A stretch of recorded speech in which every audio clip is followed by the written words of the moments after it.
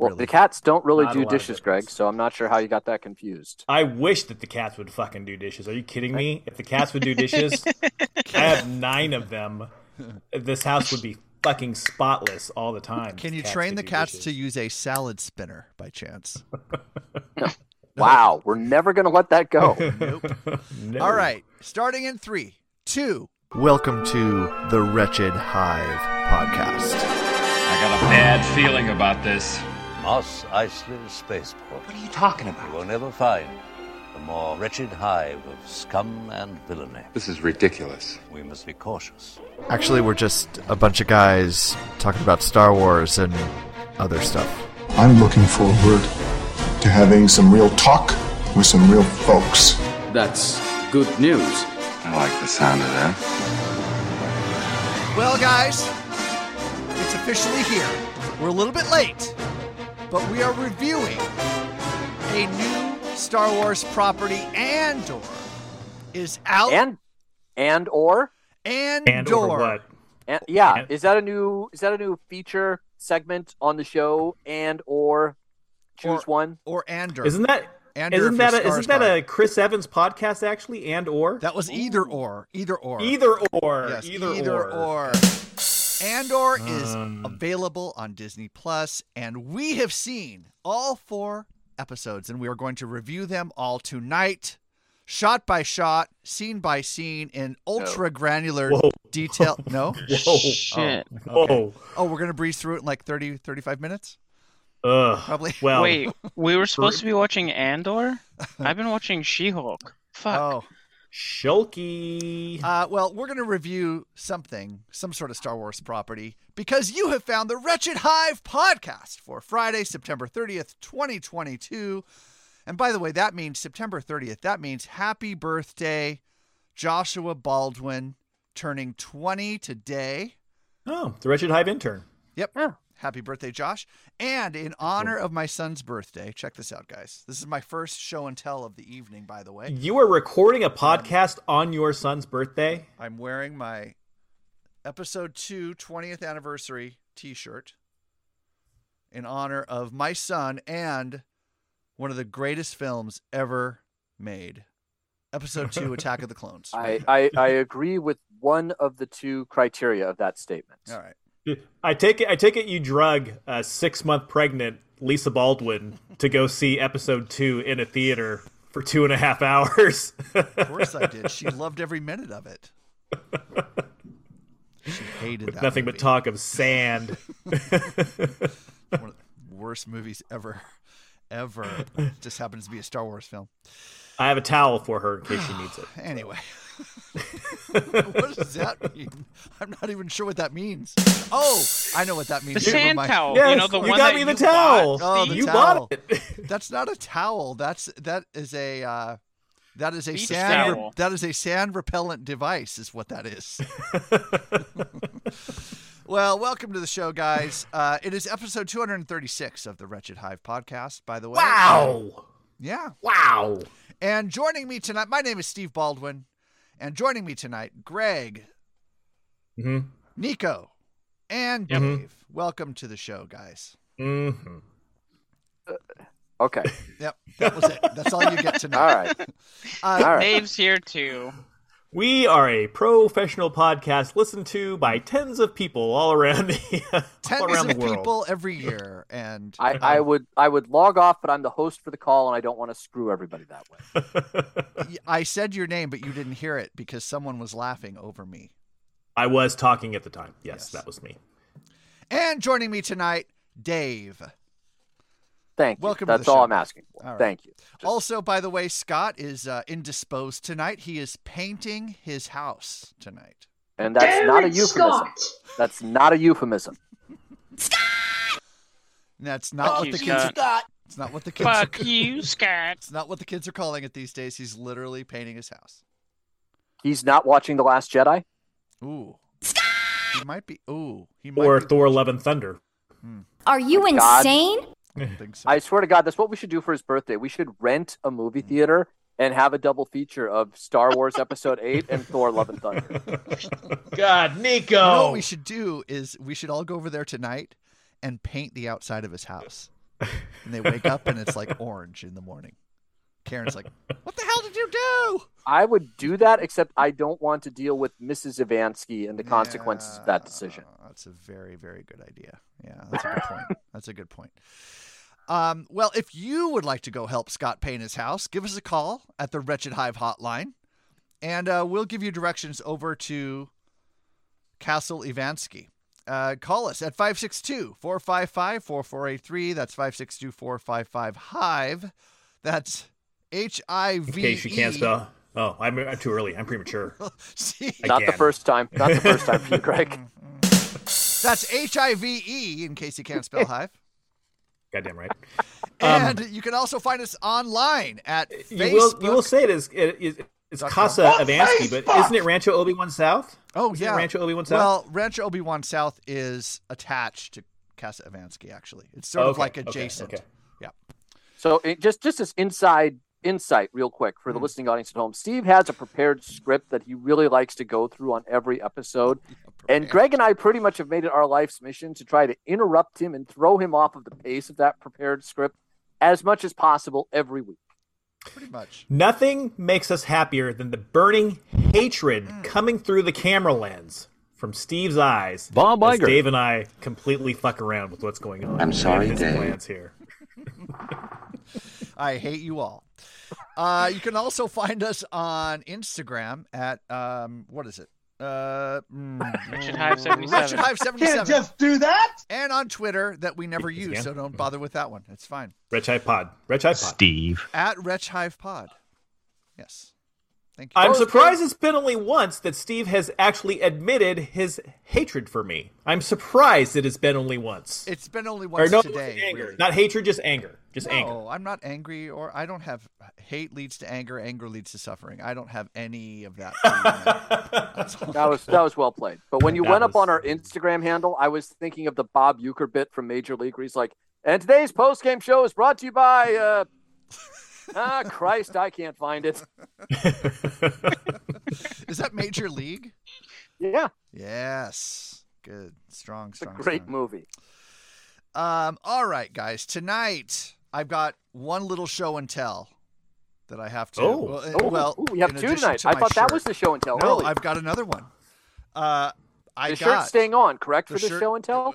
Well, I've got two other things under the shirt to show and tell about. Steve is rubbing his nipples right now for everybody to. I got this year's in the mail. It came. It's so exciting. The day this comes every year is a very exciting year. The Rancho Obi-Wan patch? Yeah, the Rancho Obi-Wan packet. Ooh, so nice. It comes in a nice envelope addressed with my name on it. There you go. And 2022, has which is a this year. packet of stuff. Swag. So it's got, of course, the patch. Dave, you mentioned the patch. You get a patch every year. So that's nice. the got kind of crazy looking Obi-Wan there with the eyes, but I like it. Little crazy eyes, yeah. It got the Rancho Obi-Wan logo. It says Member 2022, and then we have like a trading card with him on the one side, and there's sort of a metallic-y, goldish hue Obi-Wan on the backside. I like how you say with him on the one side, and you flip it over, and it's also him on the other side, just a different production of him. That's a very good point. And then there's like I was waiting for it to be it's him on this side, and then look, there's Anakin on the other. No, it's just Obi-Wan. It's him again. It's not called Rancho Anakin, okay? It's Obi-Wan.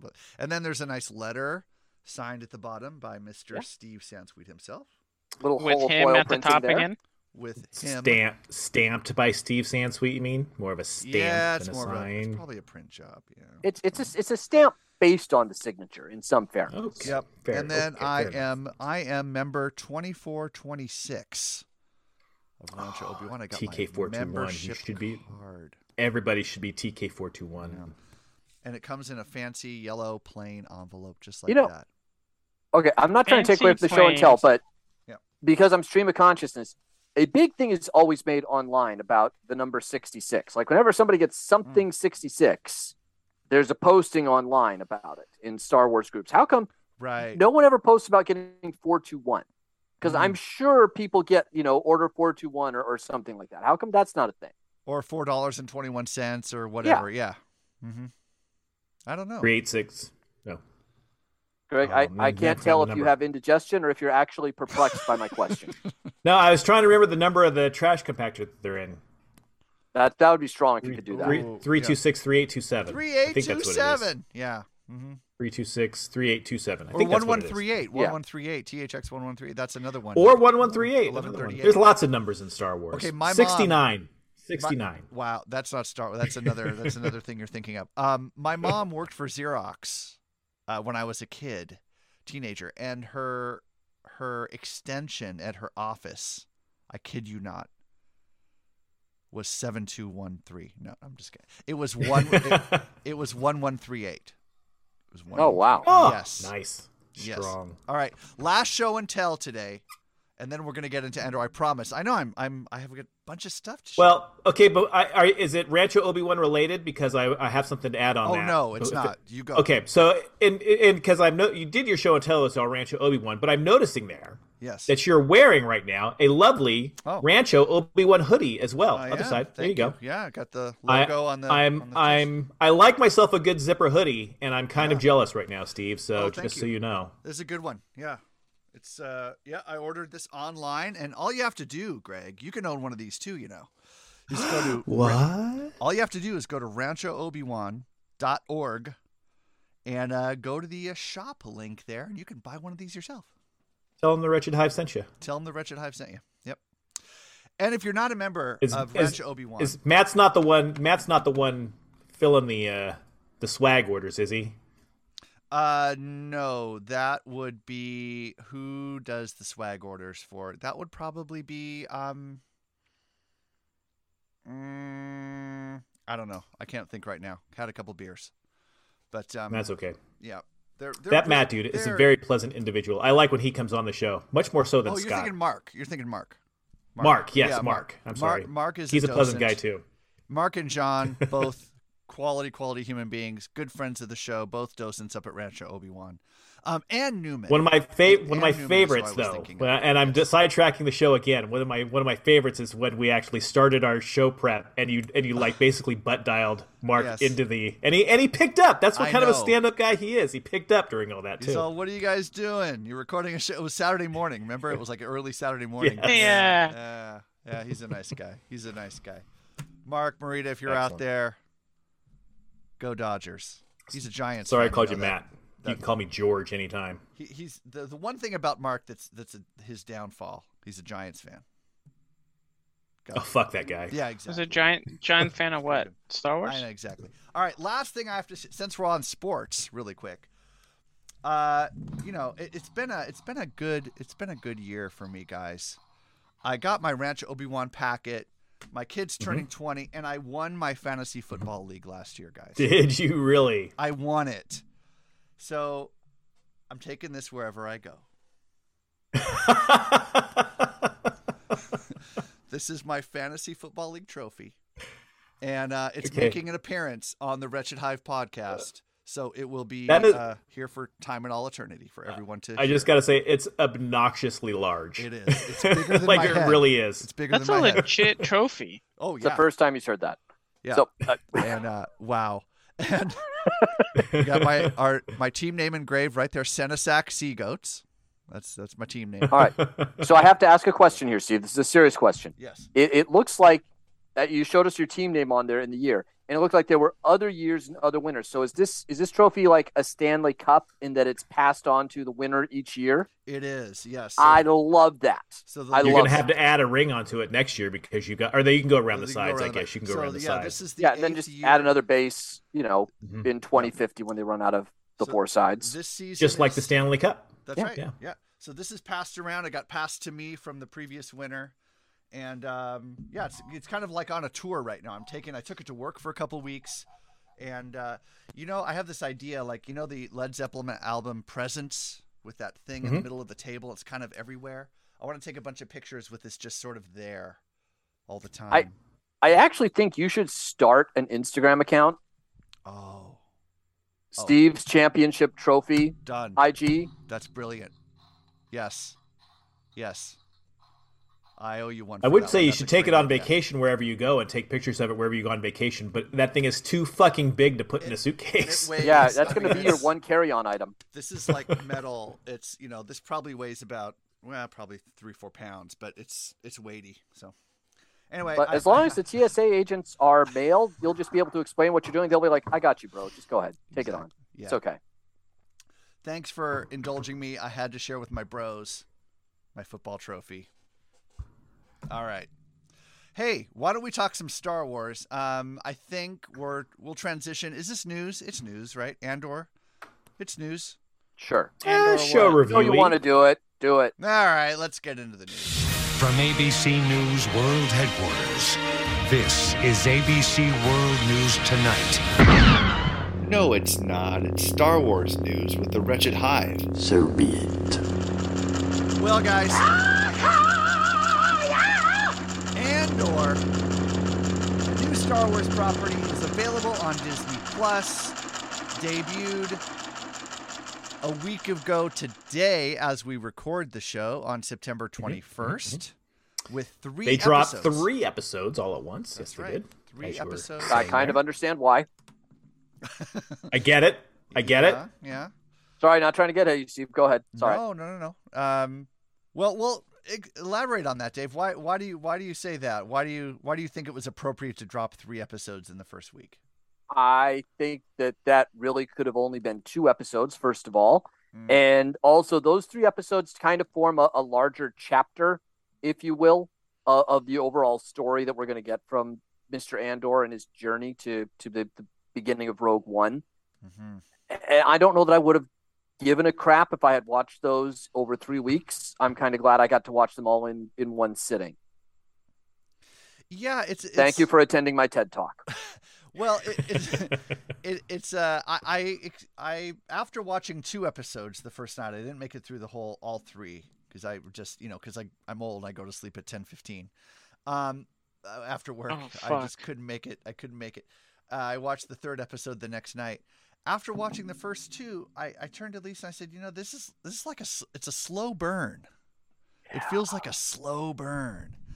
And then certainly episode 3 picked up with some action. But I mean, how did you guys feel about the first 3? We saw episode 4 today as we record the show, but I really want your take on the first 3. So what was your feeling about it, Greg? How did you feel? Did you feel like it was a slow burn, or what would you walk away with?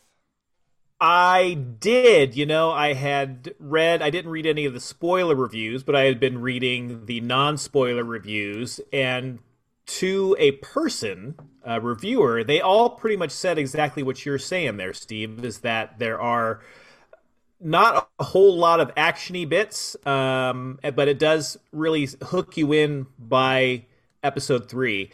And like Dave, I'm glad they did release all 3 at once, because it does play out almost like a mini movie, with everything being 30 some odd minutes minus the lengthy credits that they put on the end of every Star Wars property from here on out. Right. In multiple languages. Was about an hour and a half's worth of viewing. So it's like a short movie, and yeah, it was a lot of setup that paid off by that 3rd act of these opening episodes here. And so I appreciated that, because it gave, for me, one thing we've talked about is they don't give characters proper development. And I really feel that, especially after watching episode 4, that they really care about developing the characters and what everybody's role is. They don't seem to be going for wasting character beats. Everybody has a specific purpose to do there, and they want to make it clear what it is. And after tonight's episode, I really appreciate it. I have a whole new outlook on what this show is going to be.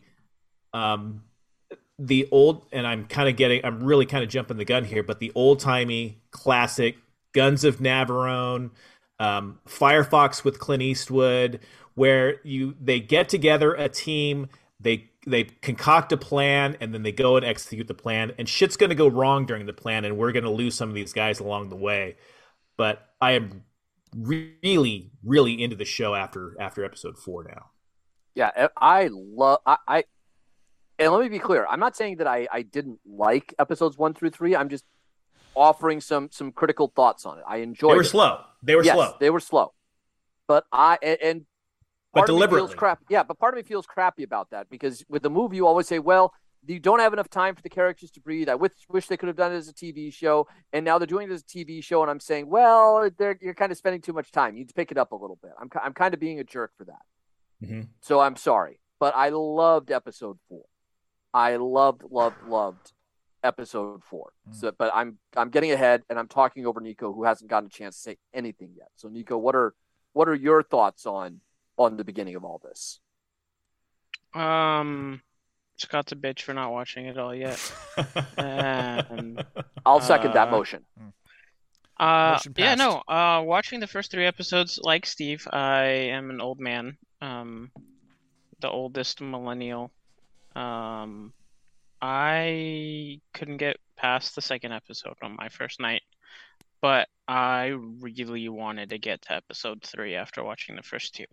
Mm-hmm. I thought that the character development and kind of the plot threads that we were getting in those first couple episodes were really enthralling. You know, it got its teeth in me early, and I was really, getting invested in these characters, and not just, the titular character, but, everyone around him. I was really interested to learn more, and, they're giving us just enough of who and what these people are, to get you invested in it without like just spilling the beans too early. So, really well done. Going into it, I was like not stoked on the series, for a long time since they've announced it. I've always thought, like, why, like, who the fuck is Cassian Andor? Why do I, as maybe more than your average Star Wars fan, like, why do I care about this one guy that was in the one movie who, like, was a supporting character, basically, right? Like, he was not the main character. He was not anything, like, amazing, I thought, in Rogue One. So I went in with fairly low expectations, but I was blown away by it, and I'm stoked to see the story now. So to build on points that you guys were both making there really quick, I want to say I actually really, really loved the bit with the they're not the Imperial characters, but the Imperial subcontracting security forces. Right. Corporate security. Yeah, corporate security. I loved that guy. I thought that was a great bit of character writing and a great portrayal by that young man, by his superior, and by the gruff officer in the field who's kind of taking charge. Yeah, just these guys who they're not evil, right? I mean, these aren't bad people. They have a job and they're trying to do it well. So the internet has named Scotty Fat Bastard, by the way. I have to. That's strong. Oh, really? Good work. Good work, internet. It's not Bodie McBoatface, but it's pretty good. The internet wins again. I mean, when we talk about the character development, the character bits, that's something that I want to call out, and I'm curious if you guys had the same reaction I did. I loved that, and honestly, it made me think there's got to be a TV show or some kind of a concept where we can tell the story pretty much from the Imperial perspective instead of from the Rebel perspective, because there has to be a lot of people who worked for the Empire or were in the Imperial forces who were not bad people. They were just, this is a job and this is what we're trying to do. And they got caught up in this morality decision all the time of, well, here's the line, and then you keep getting pushed a little further over the line, and then again and again and again. I feel like that would be a really interesting story arc to do with some characters to explore that. Where do you decide enough is enough? And just because I'm going to do this like I'm pitching to a TV executive, I've already thought of what you're going to say next, and I'll tell you right now, we'll throw in a talking car. So you're talking about the guy that is a dead ringer for Kyle MacLachlan, right? When I saw him, young Kyle MacLachlan. Yes, that's exactly what Kara said. Boy, that's eerie. Wow. Well, I kind of went, wait, I didn't think Kyle MacLachlan's in this? I'm like, wait, no, he's way too young. That can't be. But he looks just like him. But yeah, so I'm wondering if my thought at the end of episode 4 now is, I know I'm skipping ahead also. It's kind of hard to track some of this conversation, but we're really talking about all 4 episodes. Yeah, once, okay, let's be honest. That's true. That's true. My thought is his, and I don't know the character's name yet also, so I apologize for that, but is he going to flip? Is he going to join? Well, at this point, I think he could go either way because he's such a Law and Order guy, and right now the Empire is Law and Order. Yeah, he could go either way. Is it Cyril Karn? I think is his. I don't know. Name. I don't know his name either. We'll figure it out. Honestly, don't. But know. I love that he's this young guy. He's a Law and Order guy, like you said. He's trying to do a good job, so he won't let go of it, even though his boss, who is also not, I think, a bad guy, but he's a classic bureaucrat, and he's just looking at it, he's like, this is more trouble than it's worth. So just sweep it under the rug, and let's all move on. Nobody's going to know. Yeah, the old that was such a great scene. He had the entire plot mapped out for how to cover it up. You had it all just work, and you can tell he's like working it up like right there in his head too. The guy really did an amazing job of like acting that out and not like really overdoing it, not reading off of a script. He really like made you believe like, okay, this is going to lead to this, this is going to lead to this, this is going to lead to this. So this is what we're going to do. So it's like I've seen it 1,000 times. I know what's going on here, guys. He's going to brush it under the rug. The old cop that doesn't want to fill out any paperwork, he's just going to get rid of it. Yeah. Exactly. And by the way, who cares about these two guys? They're absolute losers anyway. They're drains on society. What did he say at one point? Look, so they're in a bar on duty when they're not supposed to be in the bar. It's a brothel, which they're not supposed to be able to afford on the salary that they're making. And then they were dumb enough to pick a fight with somebody that they shouldn't have picked a fight with. Like, what are we going to accomplish by asking questions at this point? And like he identified exactly what happened because he's got all that experience. He like identified, he just to a T. He identified exactly what went on. Yeah, I was and you're right, Greg. He played that scene so perfectly. It would have been so easy to fall into. I'm just reading the script and I'm smarter than everybody else. But he really let you in on. Oh, I'm thinking this through, and here's what's going to happen, and here's why we're not going to do that. Mm-hmm. So what was your take on the background of Andor's character, of Cassian's character? He grew up as sort of like a refugee from some other planet, no parents, almost like a not Lord of the Rings, Lord of the Flies. Darkness, Lord of the Flies. I kept looking for, on that crashed spaceship, I kept looking for a numerical sequence: 4, 8, 15, 16, 23, 42. Right? Tell me it didn't have a real Lost vibe to it. Please tell me I'm off base on that. A little bit. I see it. Yeah. All right. I think that was charity, but I appreciate that. No, Steve. no. I see a connection there. It was a bunch of kids, Note right? to self, look up the connection. Yeah, it seemed like I didn't see any adults. Yeah, I did not remember seeing that. So Cara and I were both in the house watching it, and her exact question is, where are all the adults during all this? So Lord of the Flies. Lord of the Flies. Spoken like the good parent that she is. Where are all the adults while the kids are doing Or Logan's Run. Just very, very young. Mm-hmm. They murder all of the adults immediately. That's why he's so scared when he gets picked up by, he's afraid that he's going to be thrown under the staircase along with and have to be tormented by his crazy cousin Dudley. Right. And okay, so fast forwarding in the plot, and I've only seen it through one time, so I'm kind of reacting just from guts here. But when Cassian is confronted by the two, cops in the outside the brothel, and he ends up accidentally killing one and then essentially murdering the other one.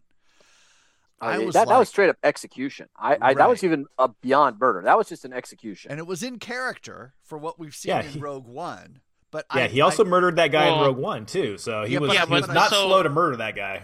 But the thing you have to think about Rogue One is this is before all that. Yeah. Yes. So this is what becomes Cassian in Rogue One when, and in this moment there was hesitation, right? He had to stop and think about it and realize what, the consequences of letting this guy live were going to be and what it means to, kill him. And in Rogue One, he does that a lot faster. Yes, totally agree, Nico. And I don't think I got the impression that this was the first time with something that severe for him. Right. I think you can read it that way. I also clearly they're going to do a lot of flashbacks on this, so I think it remains to be seen if that instinct is correct. But he certainly played that like it was the first time or a first time, like early on. This is not, to Nico's point, this is not the cold-blooded calculator Cassian. It was not his first. It was not his first choice to kill those guys. He tried to get out of there. Yeah. The first guy was him back. Yeah, the first guy was a complete accident. That was just a fluke situation. Yeah. Were you surprised at all when he killed the second guy? I was. No. It surprised me. Knowing the character, no. I mean, it was. I mean, I think it was still kind of shocking that he did it, but I don't think it was surprising because, like say, we've seen him kill before. So, and I think it was the best bad option that he had in front of him. Yeah, because the other option was doing what the guy said and either counting on, Knucklehead over there to carry through on it, or count on Knucklehead over there to carry through on it accurately. And even if he carries through on it accurately, there's still going to be more attention drawn to him than he wants. So his really best option was to kill the guy and run and gamble that there were no witnesses or nothing that could directly place him at the scene. I guess maybe shocking is better than surprised because it made me sit up. Like, okay, this shit just got real. Like it was again like another Han shot first moment. It just sets up this character as someone who's ruthless and who you can fear. Like he's willing to kill people. He's ruthless, but he will go to the lengths he needs to go to. And if that means killing somebody, then, but I don't like to say it was not his first choice to kill that guy. Yeah. So I don't think that makes him, because if he was ruthless, he would just go bang. Well, that's true. Yeah. And I don't think this was his first instance with having killed somebody. I think this is probably the first time he's had to look somebody in the eyes and do it. But my guess is that he's pulled the trigger before, but just never so intimately. I agree with that, and I'll say it a different way, Nico. I think it's the first time he did it where it wasn't an immediate physical threat. Right? Everything else was a kill or be killed. This is a kill or be caught scenario. Yeah. Also, I just want to say I'm looking forward to the special edition of Andor in 2042 where the fat guy fires on him first in a digital re-editing that'll happen. Right. Or the fat guy will, Andor will dodge his head, move his head out of the way.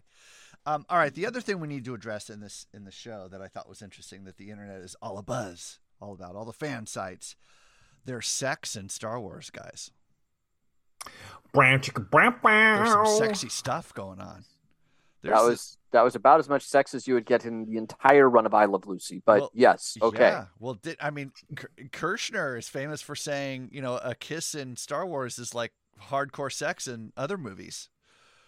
So, you had a couple, she's taking her pants off and, they're getting ready to get down. It is, but it was one of the moments, and there were a couple of moments, I think, that really highlight that this isn't the Star Wars that you're used to. Because even the other Star Wars products that we get, for the most part, there is a direct hearkening or line that can be drawn to the Skywalker saga films and how they fit into the Skywalker saga films. And this property seems like it's really working hard to step outside of that tonally.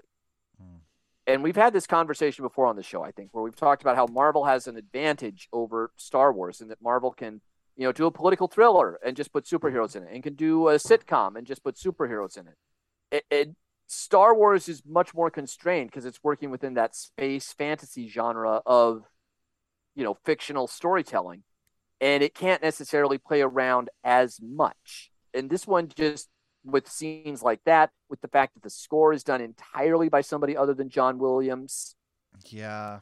You know, it's trying to do this very necessary step that Star Wars needs to take if it's going to be a long-term property for Disney, of telling stories that have this different tone and this different construct than what we're used to. Because even the successful other products that we've gotten on TV, they still do this very episodic, you know, tip of the hat to the Star Wars Episode 1, Episode 2, the Saturday morning serial storytelling format. And this one is much more of a primetime TV drama, in my opinion. You guys should tell me if you think I'm crazy or not for this. I think you're 100% accurate so far. Yeah. The music was noticeably a departure, big departure. It's not like the music for Rogue One from Michael Giacchino was, you know, not a ripoff in any way of John Williams, but it was like Williams-esque. You know, the big it was clearly inspired by. Yeah, this was very, very different. I want to know why Genevieve O'Reilly is not a bigger star than she is. Every time she's on the screen in Episode 4, or I guess Part 4, I don't know, I need to learn what they call these. I just can't stop watching her. I mean, she's great. Yeah, the actress that plays Mon Mothma, exactly. I agree more, and especially in tonight's episode. So Mon Mothma at this point is a senator, you know, and she's a senator undercover. She's plotting things, and we don't quite know what her husband's role is in all this yet, but she's obviously, you know, she sees there's inequity and she knows something has to change, but she's still trying to do it from within the system. So she lives kind of, you know, the first 3 episodes are very gritty. It's among the lower class, if you will.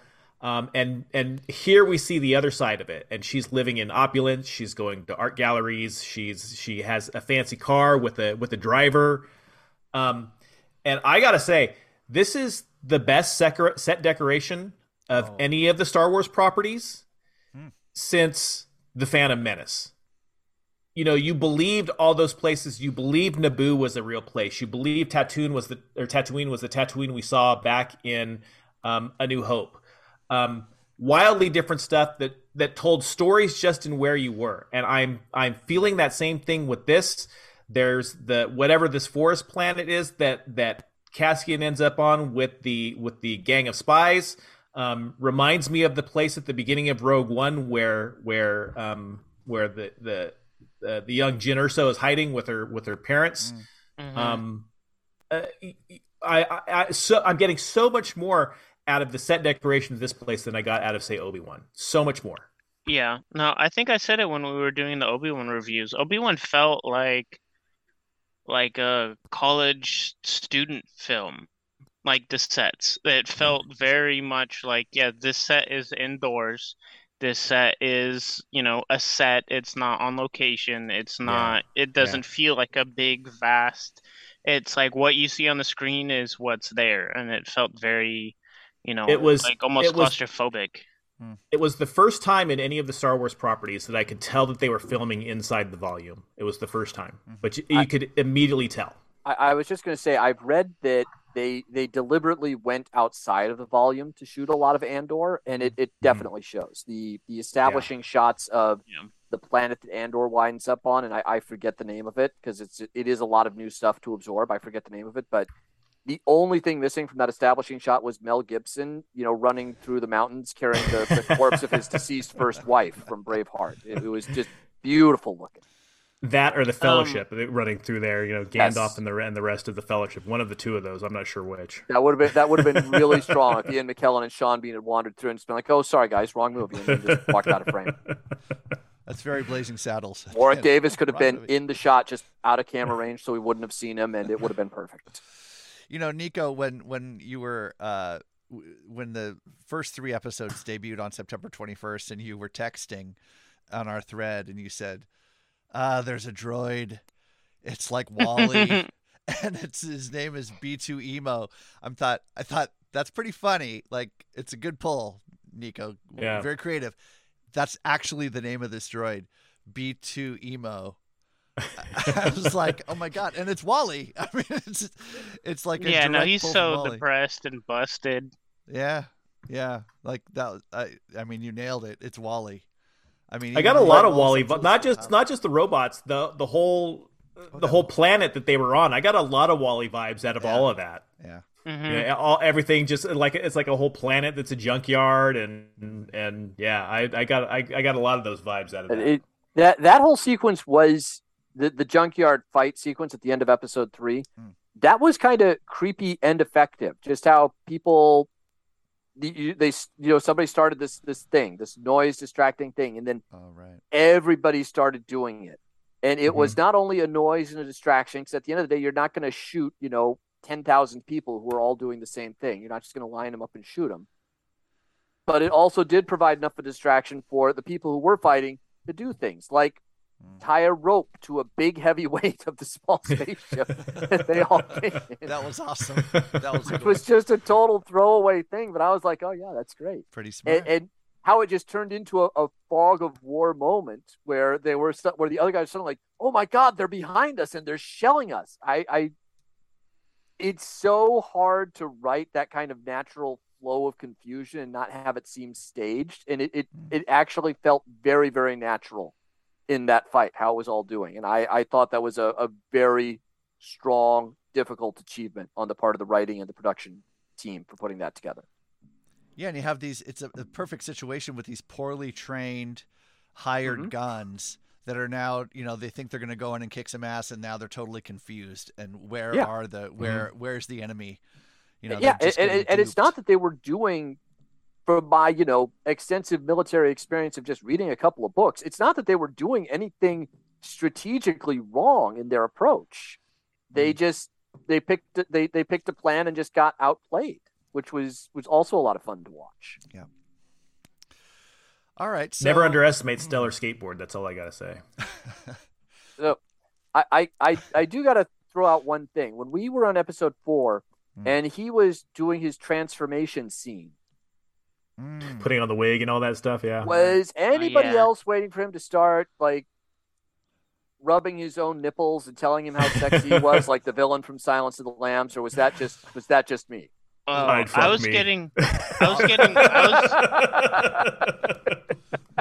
was getting Willem Dafoe vibes in Boondock Saints. That's a good call. The part that I appreciated all that, it was not just that he put on the wig and put on the clothes and put on the bracelets and put on the wigs. He put on the poses and the smile. It was all of it. It wasn't just how he looked, it was how he presented himself. I'm like, oh, that's fucking good. That's fucking good. Yeah. It's got to get into character. He is you can tell he's the mastermind character. This guy is super intelligent. And there were some Easter eggs in his shop, right? Like I think there was Indiana Jones whips in there on the wall. I've only seen it once, so I have not had a chance to really freeze frame every scene, so I don't know. You know what? Next week when we get back together, Scott will give us the top 100 Easter eggs from episode 4.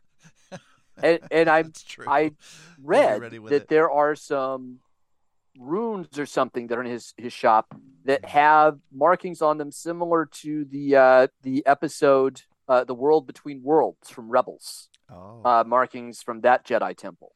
Okay. Cool.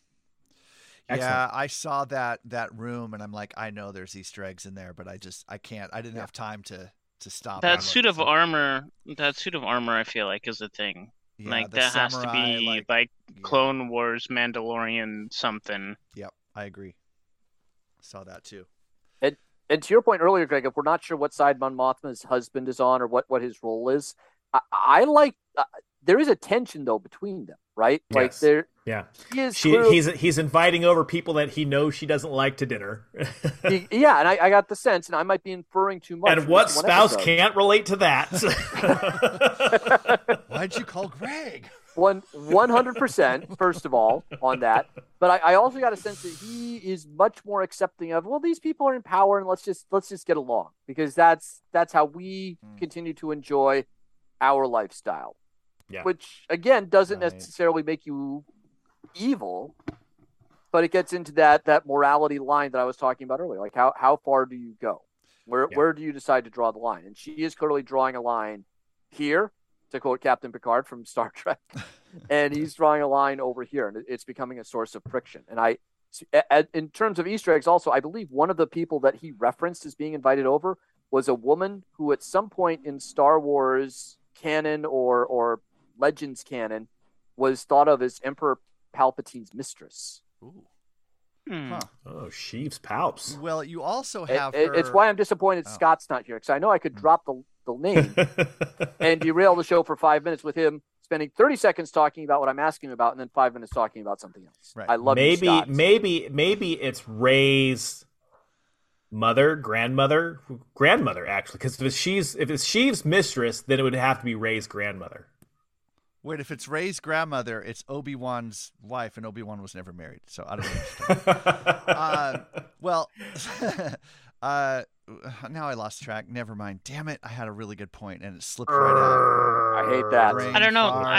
I'm back to the husband. We'll fix it I'm getting vibes that he's like a trophy husband. He's like he's a nobody who's just living this opulent lifestyle. And it's less of like, oh yeah, we'll just let these people do whatever they want, and more of he's like cover? taking advantage of a situation. Or is he her cover, Nico? Like, is he like she's the senator who's really playing, supporting the rebellion from, trying to hide it from other senators. Is she using him as sort of a cover for her actual motivation, which is to build the rebellion? I don't know that he's so much a nobody, but I do agree with Nico in that he's playing off of her notoriety. I think he's using her for her notoriety. Yeah. I don't know that he's so much a nobody in this situation, but like she is the power in this couple. So yeah, I feel like he's playing off that. Yeah, she wears the robes in the family, Greg. Yes. He goes and plays tennis on the weekends with like Imperial officers because on the weekend during the week, man. during the week, yeah. Tuesday at 10:30. No, yeah. He's already on the massage table. He's like Monday through Friday until noon, walking around the house in his underwear, and then gonna go play tennis in the afternoon. Oh, busy day. While she's in the Senate, screaming at people all day long. Just Marjorie Taylor Greening everybody in the Senate is what she's doing. All right, so we have how many episodes per season? 12? 12, yes. And I'm very excited about that. I feel that's a really good amount, is 12 episodes. Yeah. 10 has kind of been the sweet spot. 8 has kind of been what people are going for these days, which is kind of disappointing. But I'm happy about 12, and apparently it's going to be 2 seasons. They're filming season 2 right now, apparently, and it's going to be for another 12. Fantastic. So 24 episodes of Andor. And I think it's lining up to tell a really good story. I think I'm really, really stoked about it so far. Exciting stuff. Well, much more to come from Andor on this here show. I'm sure we'll be reviewing and talking about many episodes to come. Probably not every single week, but every other week we'll continue to break down a couple of episodes of Andor. We can do them in batches like this. Yeah, we can. But there's one last thing I want to touch on real quick. Go. And that was the batch of Imperial characters that were introduced in Episode 4 specifically. The apparent the little Imperial intelligence gathering division. Is the female officer that was introduced. I have no idea if she is a good Imperial soldier or if she is actually working undercover for the rebellion. Because some of the way she was going about doing things, I'm like, are you trying to play a bureaucratic game, or are you trying to get something you want without calling attention to the fact that you're trying to get what you want? You're trying to play it really cool. And again, that goes to the writing of the show, to where they're developing characters but not revealing motivations. Yes. Or not revealing intentions, I should say. They're just not completely opening up the kimono on it all right away. And I feel like she's a rebel spy. If you were asking me to bet right now, that's what I would bet. But there is absolutely open space and field for them to go a different direction with it. Mm-hmm. And the actor that plays he's not really a general, but sort of the lead of the gang of Imperial inspectors or whatever they were. He was in Game of Thrones. He played the Scepter in Game of Thrones. He did. He's oh my God, that's right. That is where I saw him before. Yeah, I'm trying to find his name, but I can't. But he's fantastic. He was great in this episode. He's great in this role. Like, it was. They're all just dripping with, and I do like how they play up the, they're sticking with what they started in A New Hope, and all of these bad guy, Imperial officers all have quasi snooty British accents. Not all of them 100%, but they're all. It's down there. Well, Fat Bastard's more Scottish, because he's not an Imperial. If it's not Scottish, it's crap. Yeah, he's not an Imperial. Oh, that's true. He's like Darkwater or whatever those mercenaries were in Iraq. He's a hired gun. Yeah. Right.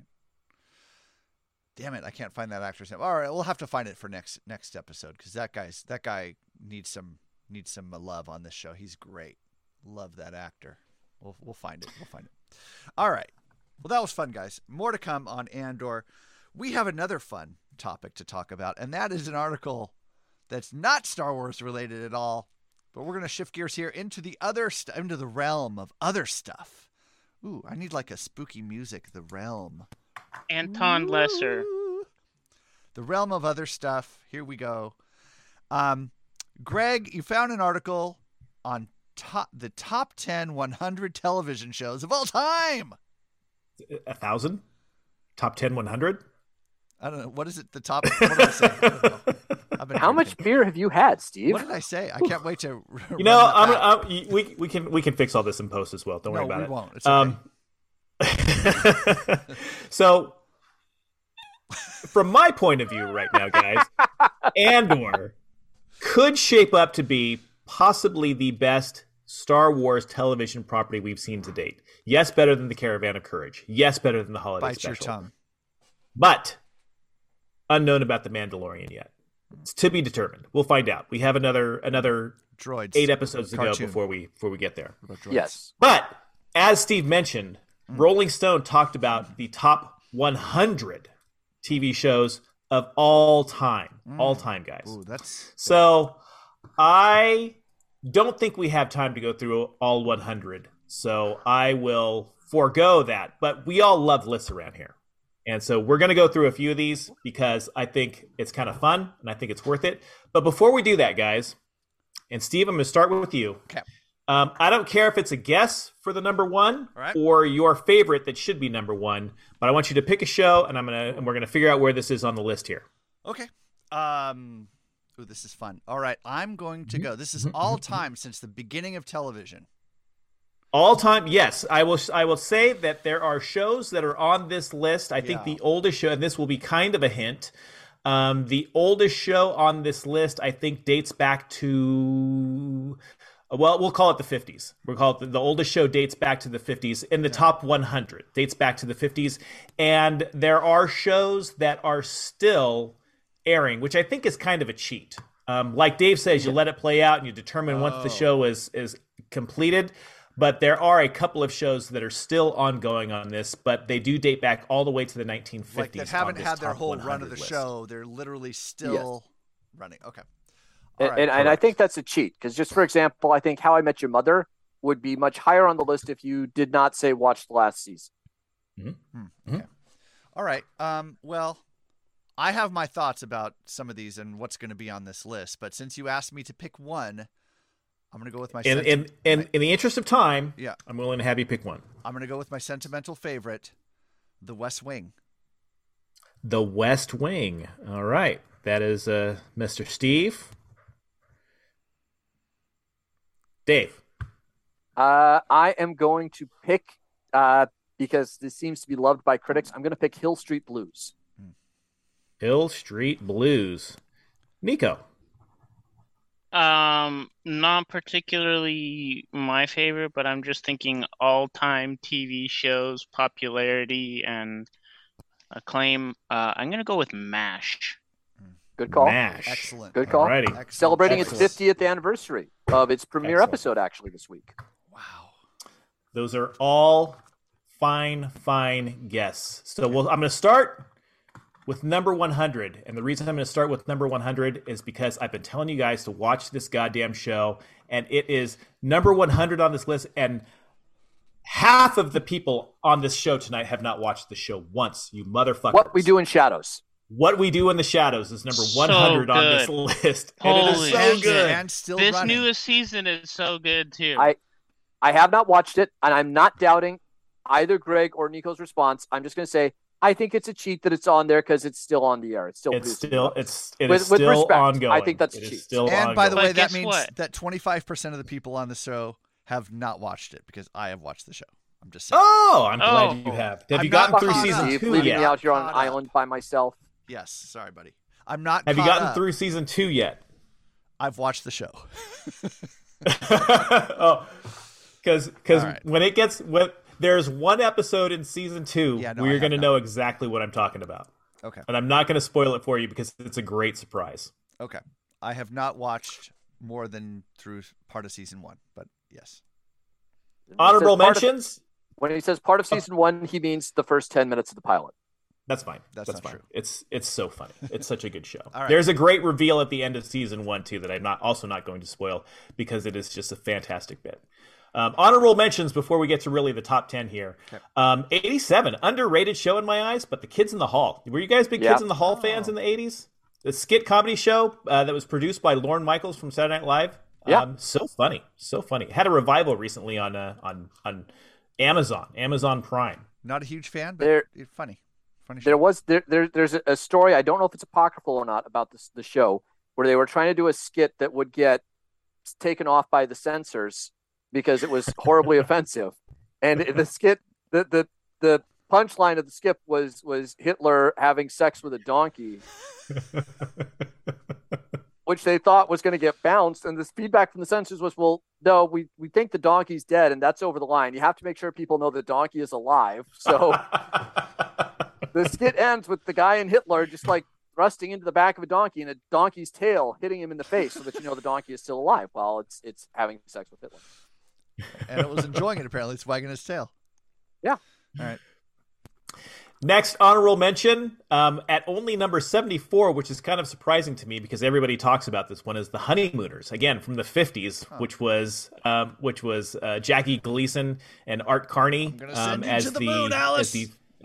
Exactly. Yeah. I mean, everybody, it's The Honeymooners, but number 74, down there. I think it's down there because I don't think that show ages very well, to be perfectly honest. Yeah. I think it's hilarious. I think it's an absolute study guide for how to do TV comedy, but I don't think it ages well. The husband threatens his wife with violence. It's of its time. It's of its time, but I don't think it's as good as I Love Lucy, which is also kind of its time. And I Love Lucy is further down the list. I would think I Love Lucy is in the top 20. I was going to say, I was going to ask where it was, but I Love Lucy is still funny today. Oh, it is. Exactly. Agreed. Number 73, I don't know if Scott would be happy or sad about this, but is Buffy the Vampire Slayer at 73. That was on in the late 90s, early 2000s. I'm glad it's on the list. Made the list. That's great. It made the list. Chappelle's show shows up at appropriately 69. Nice. I think he's happy about that. I think he paid money to have it come in at number 69. Legit has 2 or 3 of the funniest bits of all time. The Clayton Bigsby, the black white supremacist, is in the very first episode. And it's how so twisted funny. Do you have to be to have come up with that concept, though? I mean, Exactly. The racial draft episode is hilarious. Of course, the Rick James stuff is hilarious. So good. NYPD Blue. Any fans of NYPD Blue? Yeah. There's some good dramas on there. That was at 67. Oh, yeah. Very nice. Further on down the list, Dick Van Dyke Show, another classic television sitcom, 62. What number? 62? Dick Van Dyke, huh? Okay. 62? Yeah. That's the thing. This the top 100, and you put Dick Van Dyke at 62. All right, I got to ask really quick. Mary Tyler Moore Show. Where's Mary Tyler Moore? Haven't come to it yet. All right. I've not come to it yet. Okay. I will just say, if you can find it online, though, there is a scene from the Dick Van Dyke Show where his wife is expecting, and they're in their separate beds because it's the 1950s, and she sits up in the middle of the night and is like, Dick, and he just is like, it's time. And he literally just jumps out of bed. He's been sleeping fully clothed. He has like everything positioned. So it's just like one fluid motion and the sheets are off. He's got a hat on his head and he's standing up and he's got bags. He's running to the door and she's like, no, dear, I just need a glass of water. And he then has to come back and get everything back into position. And just watching him work the live studio audience to draw laughs out on that.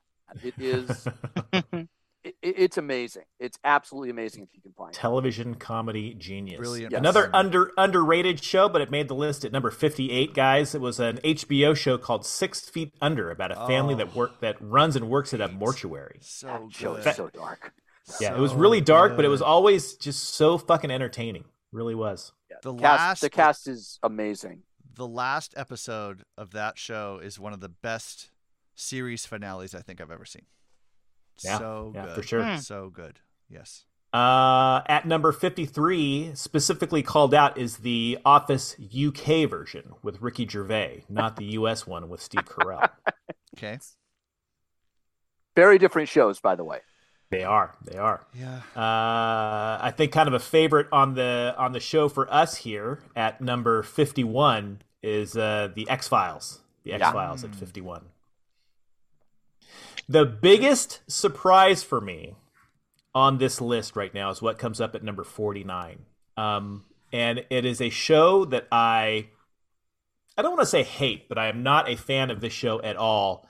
And I think you guys, I've made it clear to you guys, but I still don't think you guys really forgive me about it. I'm talking specifically at Dave and Steve here. Any guesses? No? Star Trek: The Next Generation. You don't mind that show. What's that? I said Star Trek: The Next Generation. I'm trying to guess something that we like and you might not. Correct. I don't know.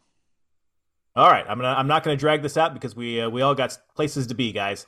At number 49, I'm surprised it's this high up on the I think the number should be low. I thought the number would be lower on this.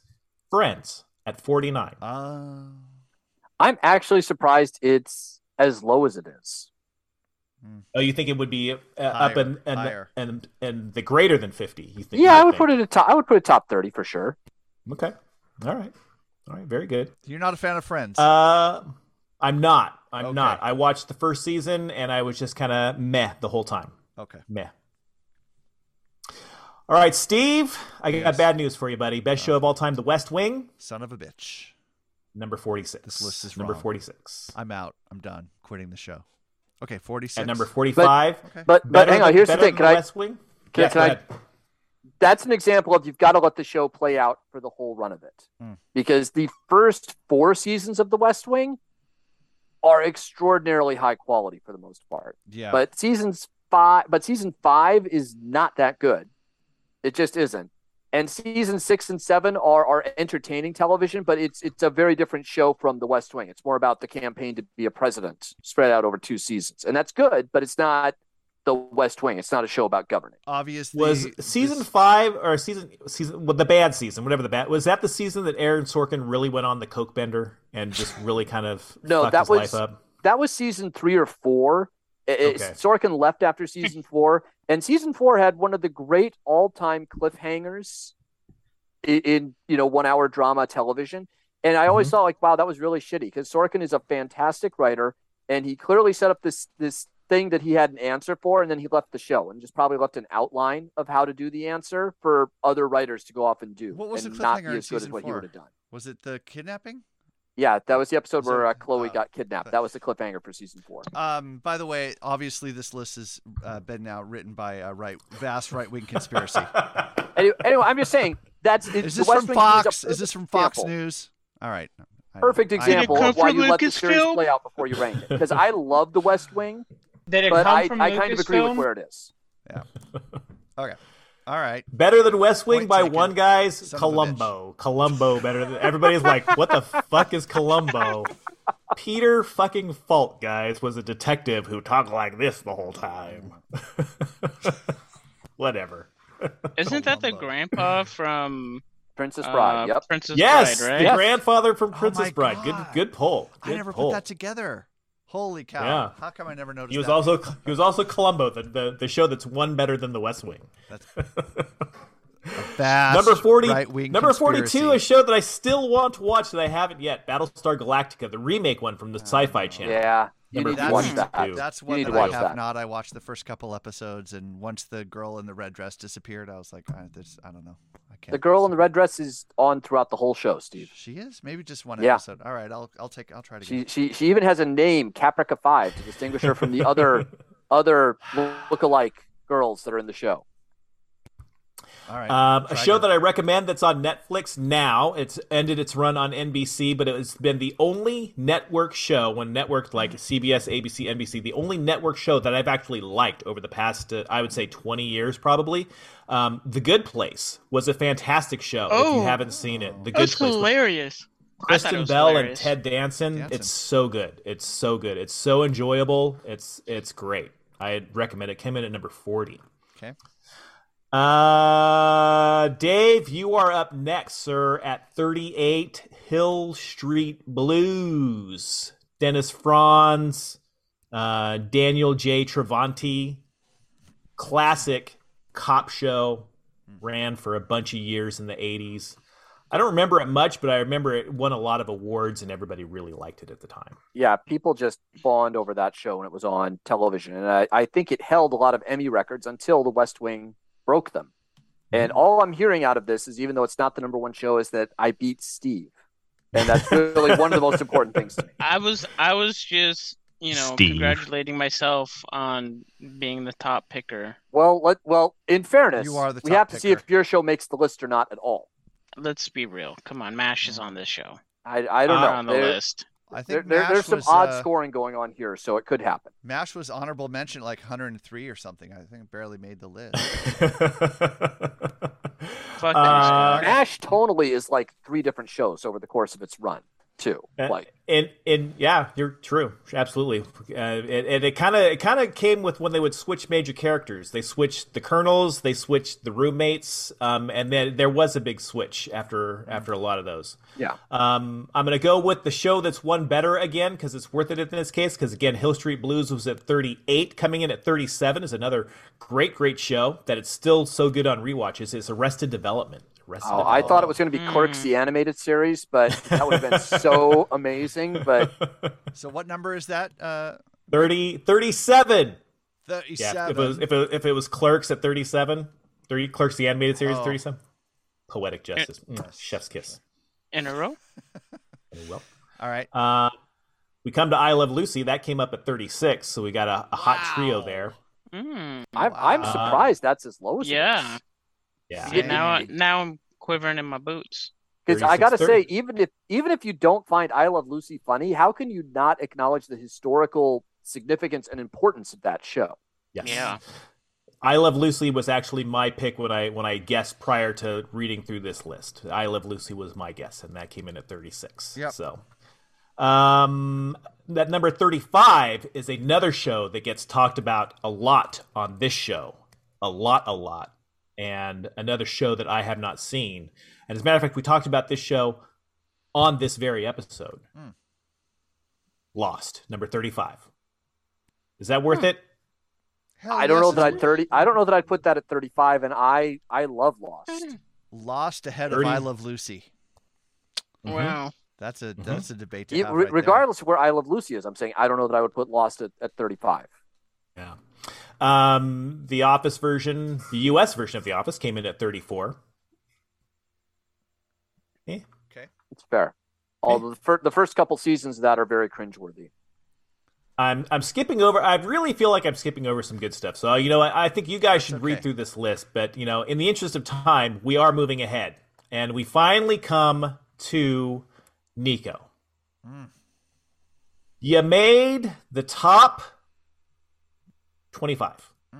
MASH comes in straight up 25th best show of all time. 25th best show of all time. I will pause to congratulate Nico on his victory, but I want to say I'm actually shocked all 3 of our picks are not in the top 20. I can't wait Kinda, yeah. I can't wait to hear the top 10. I mean, all 4 of us. I mean, even I Love Lucy, I'm surprised that it's not top 20, top 10 almost. Again, the one that was one better than MASH, which I think this is a really good show, but I don't think it's better than anything that we've mentioned so far. And again, I think it's a really good show, was Freaks and Geeks. It was only on for like 2, maybe 3 seasons. But I think it was on for 1 season. Maybe. It's possible. A lot of people who are known today, before they were really anybody. It's got James Franco. James Franco. It's got Seth Rogen. It's got Jason Segel, Linda Cardellini. She's been in some things that are on nowadays. She was the main girl on the show. Really good cast, really good writing. But yeah, number 24. Kind of surprised it's that high up. Number 23, and again, Dave's going to agree with me here. Best show that has been on TV in the past 10 years from HBO, 1 season only, The Watchmen. So fucking good. That was fantastic. Amazing. Amazing. So, yes, to everything you're saying, I do want to throw out, it was conceived as a limited series, a 1 season only thing. So I kind of question the validity of including it with other shows that ran for 5, 6, 10 seasons. Mm-hmm. Yeah. Because it is only one, and it kind of fits that limited series versus best TV show of all time. Sure. Yeah. Like, I mean, why isn't Chernobyl on there? Because it's not as good as The Watchmen. That's why. But you know what I'm saying. Like, I hear what you're saying. Yeah, absolutely. I'm gonna, before I get to the top 10, I'm gonna stop at 14 because I know Dave has recommended this show to me, and it's on my list to watch it. I just haven't done it yet. Is The Americans. The Americans. It's one I really, really want to get to. It's right up my alley. I just haven't done it yet. I know I need to. Greg, you need to watch that show. It's fantastic. I recommend it. I love it. I question putting it at 14. It's way up there at 14. It's very, very good, though. Number 10. We can start the drum roll. You asked about it earlier. The Mary Tyler Moore Show is number 10, guys, of all time. Number 10. Betty White. That's probably solid. Betty White. Number 9, I feel, is a questionable show or questionable choice. I like this show. It's wildly different, and not different like from good to bad. Just tonally, it's wildly different from episode to episode. Atlanta from FX, the Donald Glover Show. Atlanta. Wow. Right, Nico. Number 9. I believe you're a fan of that show. 9 all time. Yeah, that's why I say I question. I think I've seen like 2 episodes of the show. Oh, okay. I wouldn't call myself a fan, but I mean, it's the 2 episodes I've seen were, it was good. I've seen the first 2. Yeah, I've seen the first 2 seasons, and I like this show. I think they're just starting season 4 like right now. I like this show a lot. But number 9, I don't know. Number 8. Deserves to be here. I'll give it a pass on this one. Cheers, again from the 80s. Cheers. Ted Danson, Shelley Long. That was my second pick. Very good. Honestly, I was like Cheers and MASH. I thought were gonna be, like, I didn't want to pick I Love Lucy because I thought that was like a shoe-in for the top spot, and I honestly thought one of you guys would pick it. But yeah, Cheers was my second. Sure. Yeah, that's another show that has it's a. You can see the iterations of the show, right? Like there's an initial first 3 or 4 seasons, and there's like a Kirstie Alley era, and then there's just a wacky sitcom era at the end. Yeah. And Nico, to your point, I was actually going to go Taxi. I thought of Cheers, and I'm like, I should probably go Taxi. Taxi would have been a good pick too. Yeah. I don't think Taxi's in the top 10, but we'll get there. Number 7 is from AMC, Mad Men. Mad Men at number 7. Outstanding show. Number 6, the show about nothing. Seinfeld. Sure. Deserves to be in the top 10. Sure. Yeah. Although the first season is really not very good, but once they found out that the show was going to be about nothing, it was great until the end. Yeah, that we've talked about TV shows that have like these great all-time final episodes. Seinfeld might actually be in a worst all-time final episode category. Yeah, probably close to. Number 5 is a show that is amazing. I cannot recommend this show enough. And I don't know if it's coming back. I don't think it is. But it's on Amazon. It's Phoebe Waller-Bridge. It's Fleabag. So if you have not watched Fleabag, it is so good. It is very short. It's only a couple of seasons, but it is so good. I do not think it's coming back. I think it's done.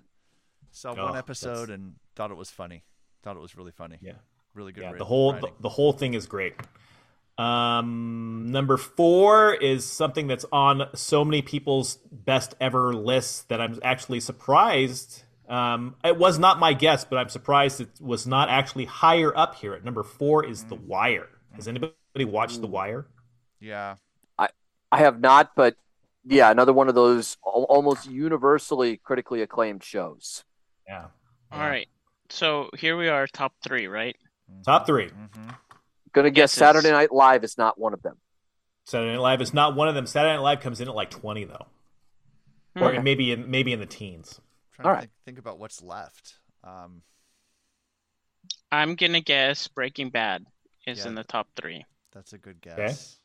Yeah, since it is skewing more recent, yeah, I'm going to agree that Breaking Bad is going to be there. I thought of it when you said when you were talking about endings, worst ending.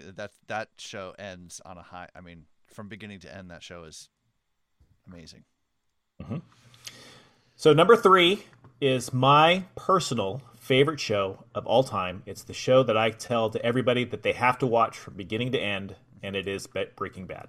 Okay. Number 3. I love Breaking Bad so much. I've watched it from beginning to end, I think 4 times now. So good. The best. Absolutely. Should be number 1. It's only number 3. It's funny because we talked about shows that are still ongoing being on here, whether that's a cheat or not. And I don't know whether this counts or not because this show is most definitely still ongoing. But the show has been on since 1989. Any guesses for number 2? Is Better Call Saul? That can't be Better Call Saul. Better Call is in the 30s. Better Call Law and Order Special Victims Unit. I don't think there are any Law and Orders on this list. Number 2 show of all time. Oh, it's The Simpsons. It's The Simpsons. It has to be. It's The Simpsons. Yeah, it's The Simpsons. Oh my God. That's right. They picked up another season when they went to Disney Plus, huh? Yeah.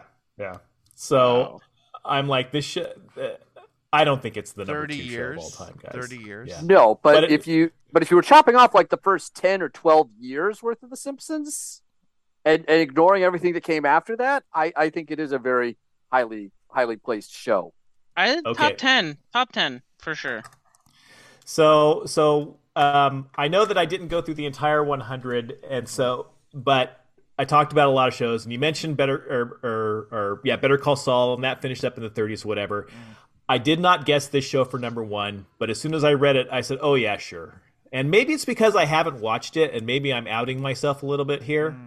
So, any guesses, real quickly? Number 1 from you guys? Anything? So it's not Breaking Bad. Nico guessed that was in top 3, but anything guessing for number 1? And again, once I say it, you're going to go, "Oh yeah, sure." The Shield is on lots of lists, but I can't. The Shield was at like number 19. Okay. Dave? I'm trying to think of something. I feel like I have it on the tip of my tongue, but I can't do it because it's late and I've been. Is it? So okay. I know it's not this because you said you haven't watched this show, but real quick while we're brainstorming, where is Game of Thrones? Just curious. Game of Thrones was up like in the 40s, I think. It was up in the 40s. That's too high. Is it a news program? Yeah, I agree. Is it news? Is what? Is it a news-related program? It is not a news-related program. Good Morning America. So it's not 60. It's not 60 Minutes or something. Okay. Fucked up, Nico. Fox and Friends. Nope. Well, it is Gutfield, the Greg Gutfield news show. It's The Sopranos, guys. The Sopranos. Oh, son of a bitch. See, exactly. I'm so mad. Oh, sure. I'm so mad. How did I not think of The Sopranos as the number 1 show of all time? Wow. I've never watched it. I cannot co-sign that. I'm sorry. I don't think it's I can't imagine it's better than Breaking Bad, and I know that it didn't get the universal acclaim of the send-off of Breaking Bad, because Breaking Bad, the perfect ending to a show. There was nothing bad about the ending of Breaking Bad, and everybody dissed on the ending of The Sopranos. So there you go. The Sopranos, again, that's a show that started off with this really, really strong concept, and it had to reorient itself a little bit because the actress who played Tony Soprano's mother passed away while they were filming the second season.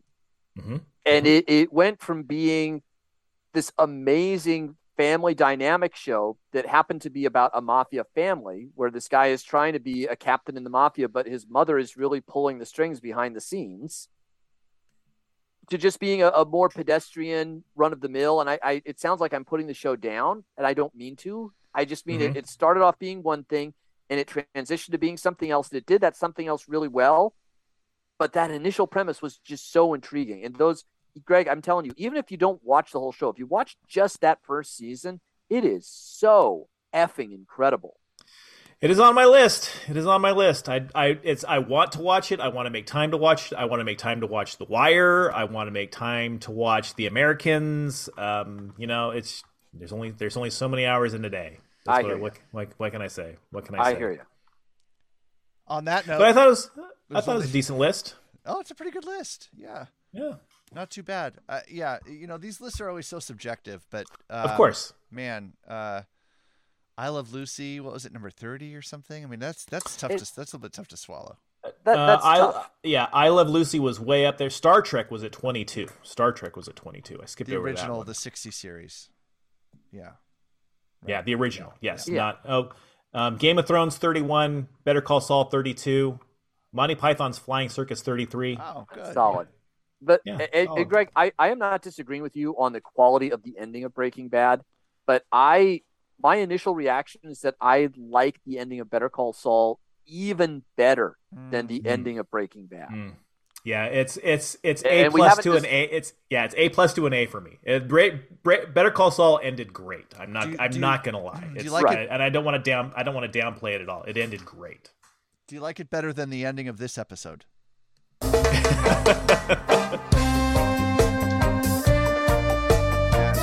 was struggling to find a bridge there.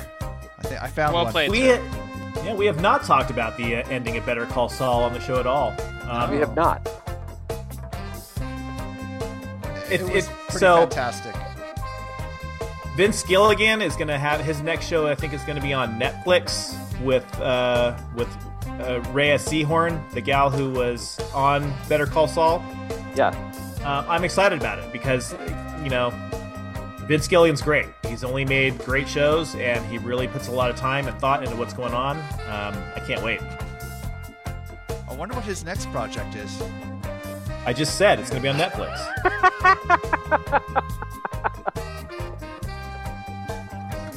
God damn it, Steve. Where's the sound clip?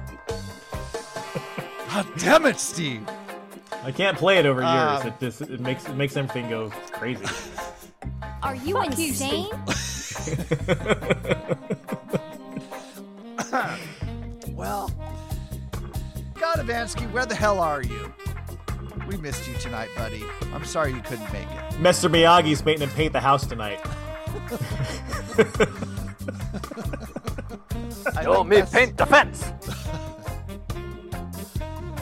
That's Mrs. Miyagi over there. I don't know. I need that sound clip now. I just need to get all Mr. Miyagi sound clips. Scott Caron's calling, and it's Mr. Miyagi giving out some advice. Well, guys, that was fun. Episode 236 of the show is in the books. We'll be back in a couple of weeks to talk about Andor and whatever else is Andor on our mind. what? I don't know. We'll figure it out. Every time I say Andor. Andor what? That's going to happen from here on out. It is. Guys, have a wonderful couple of weeks. And watch Andor. Andor what? And we will talk about it, and you can listen. And we'll see how that goes. Until then, may the Force be with us all. Damn it, Steve, when I find you, I'll kill you!